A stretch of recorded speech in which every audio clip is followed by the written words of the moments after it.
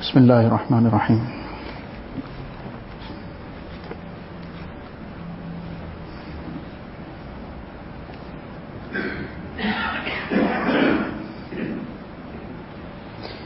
Yazid Raqashi Rahmatullah alayhi said that from amongst the oppressors of the Bani Israel, one oppressor was in privacy with his wife. He saw a strange person entering the door of his house. In the state of anger, the oppressor rushed towards this person. The oppressor asked him, "Who are you? Who gave you permission to enter my house?" The person said, "The owner of the house allowed me to enter. I am that person which no barrier can prevent. I need no permission to meet a king, nor do I fear the awe of any oppressor, and nothing prevents me from meeting any proud and haughty person." Hearing this, the oppressor became afraid. His body began shivering, and he fell inverted on his face. Thereafter he said very helplessly, "Then you are Malakul Maut?"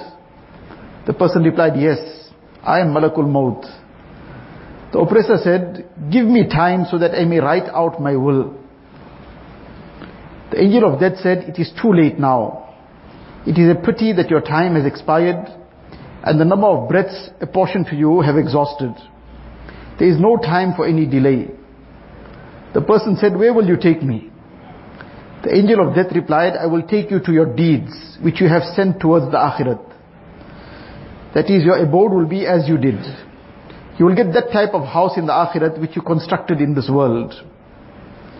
Imam Shafi Rahmatullah alayhi, there's a couplet of his which he expresses the same point, that where he says, وَلَيْسَ لِلْمَرْءِ بَيْتٌ بَعْدَ الْمَوْتِ يَسْكُنُهَا إِلَّا الَّذِي كَانَتْ قَبْلَ الْمَوْتِ يَبْنِيهَا.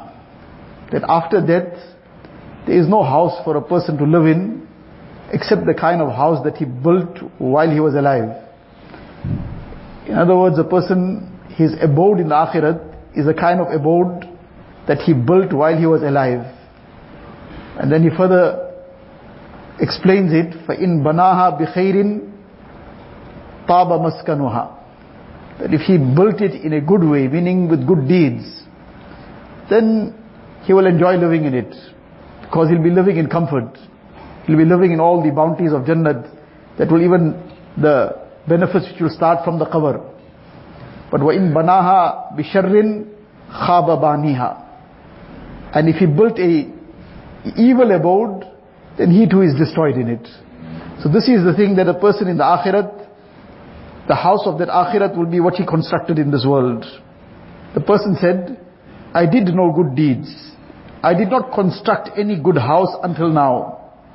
The angel said, "In that case I will take you towards the blazing fire of Jahannam. It removes the skin. It will call and pull the person who turned his face away from the truth in this world." Thereafter the angel of death extracted his soul. Among the household members, some were crying while others were screaming. This was a person who was an oppressor from among the Bani Israel.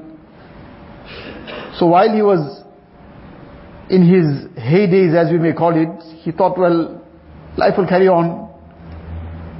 I can do as I will. Who is here to stop me? But finally that day comes when nobody can escape.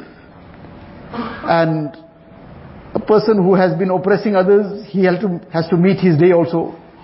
Somebody has been doing something else, he has to meet his day. And this is, one is at the time of death, the Akhirat. Even in dunya also, Allah Ta'ala sometimes brings this in various ways. A person sometimes doesn't link it, he doesn't realize where it's linked. There was one person, one incident that the ulama have written about one person who was this kind of oppressive person. He was some kind of police or whatever it might have been. So without any care, he would treat anybody as he wills, because he had that authority, that power. He could, now nobody could challenge him. So one day as he was coming along, he saw somebody walking with one fish in his hand. It was a poor person, he probably caught it or bought it or whatever. He's taking it home to eat. So he saw that fish and he liked it. So he just told him, give it to me. The person said, but this is my food now. I am taking something home to eat. And I don't have anything else. So he just insisted, and then he grabbed it out of his hand. And being the type of person he was, so nobody could challenge him. So this poor man had to just leave it as it is. And this person took this fish and he carried on. As he's going home, that fish was still somewhat alive. Probably was just caught shortly before that. So in its normal, how fish out of water will now sometimes flutter, so in that fluttering it caught onto his finger and bit onto it. So he felt some very severe pain, but in any case he didn't give it too much attention. The time came, he went home, even had the fish, carried on feeling this pain, he went to sleep. But the next morning he woke up, his whole finger was very swollen and excruciating pain. So he went to the doctor said there's only one ilaj, there's only one treatment, that we'll have to cut this finger off, it's already poisoned. If we don't cut the finger off, it's going to be in a major problem. The poison will then move further up. So he had no choice, they cut the finger off. After some days, the pain is in his palm. And he just cannot get any kind of peace. Eventually, after whatever treatments, they said, no, look, this is also gone poisonous, septic. We will have to amputate the palm. If you don't amputate the palm, then you are risking your life also. Finally, they amputated the palm. After some time, again, this pain is now further up. And just cannot get any relief, any rest. After whatever treatments, finally they said, look, that poison had already traveled further up. So now from the elbow we'll have to amputate. If you don't amputate it, we are now risking your life again. So they amputated it from the elbow. And after some time, again the same thing happened. Finally they had to amputate it halfway up the arm. When it came to this point, one day he happened to meet some friend of his. Now this is going over some time, and that person saw him. He says, what happened? So he gave him this whole story, that first my finger got amputated and then my palm. The person thought and said, look, tell me something, did you cause any oppression to anybody? Did you oppress somebody? Think about it carefully. So he thought about it. He said, yes, this whole thing started off with an oppression, because he forgot about it. A person who doesn't have that fikr, then he won't even give second thought to it, that where this happened from, what happened. He just carries on with life like nothing happened. He forgets about it also. So he had also forgotten that this had anything to do with that incident of the fish. So this person, after he asked him the question and he pondered over it, he said, yes, well, this whole thing started off with this fish incident. So the friend told him, look, you better go and ask that person's forgiveness. How long are you going to keep amputating? Because if you don't gain his forgiveness, then your body is going to be in pieces. Because you have been now, the oppression that you have caused, somebody's oppression, that effect of that might come, they might have some respite now, it might come much later. Yours is catching up with you now. So if you don't sort it out now, you are going to keep chopping off pieces of your body. So somehow he went and found that person after much difficulty, and then he begged him for forgiveness. That person too had forgotten what is all this about, because some period of time had passed. He says, no, you are the person who was walking with that fish and I grabbed that fish from you, and now this is the end result of it. So in any case, the person forgave him. Then he asked him, look, tell me one thing. At the time when I grabbed that fish out of your hand, did you say something? Did you do something? What went through your heart? So he said, at that time, what can I say? I was helpless. So at that time all I did was I turned to Allah Ta'ala, but in that moment I said, Ya Allah, I am without power, you demonstrate your power. I am powerless here, I am helpless. I can't do anything. This person has all the might, he has the power, he is a whatever, police or something. Now I'm going to challenge him. Ya Allah, you demonstrate your power. Now at that moment might have been that moment of acceptance. And this is a very dangerous thing, that never to take somebody's bad dua. Never take somebody's curse. We shouldn't curse also in any case.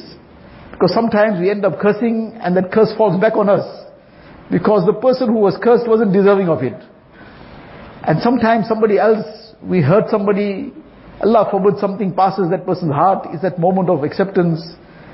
And the effects of that can be very drastic. So, one is that in dunya, sometimes this catches up. And many a times, what catches up in dunya, that is actually the smaller thing. And that is actually a kind of rahmat in a sense. Like in this particular case. That it drove this person to go and seek forgiveness and get it sorted out. And when a person gets that respite, and he takes that respite to be something that he is now, there's no problem with him. That is a very severe thing. Because then everything is going to happen in the akhirat, Allah forbid. So the thing to do is to always be very conscious that we don't have anything of this nature left over in our account, that we have trampled on somebody's rights, we have oppressed somebody in some way, hurt somebody in some way, because all these things then become a problem for us in dunya also, and Allah forbid that these things become a problem for a person in the akhirat as well. Yazid Raqashi rahmatullah alayhi says, if the people come to know what the deceased person experiences in the throes of death, they will scream and cry more on his suffering than his death.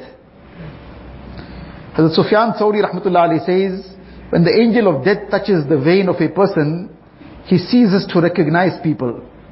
His tongue becomes locked and he forgets everything of this world.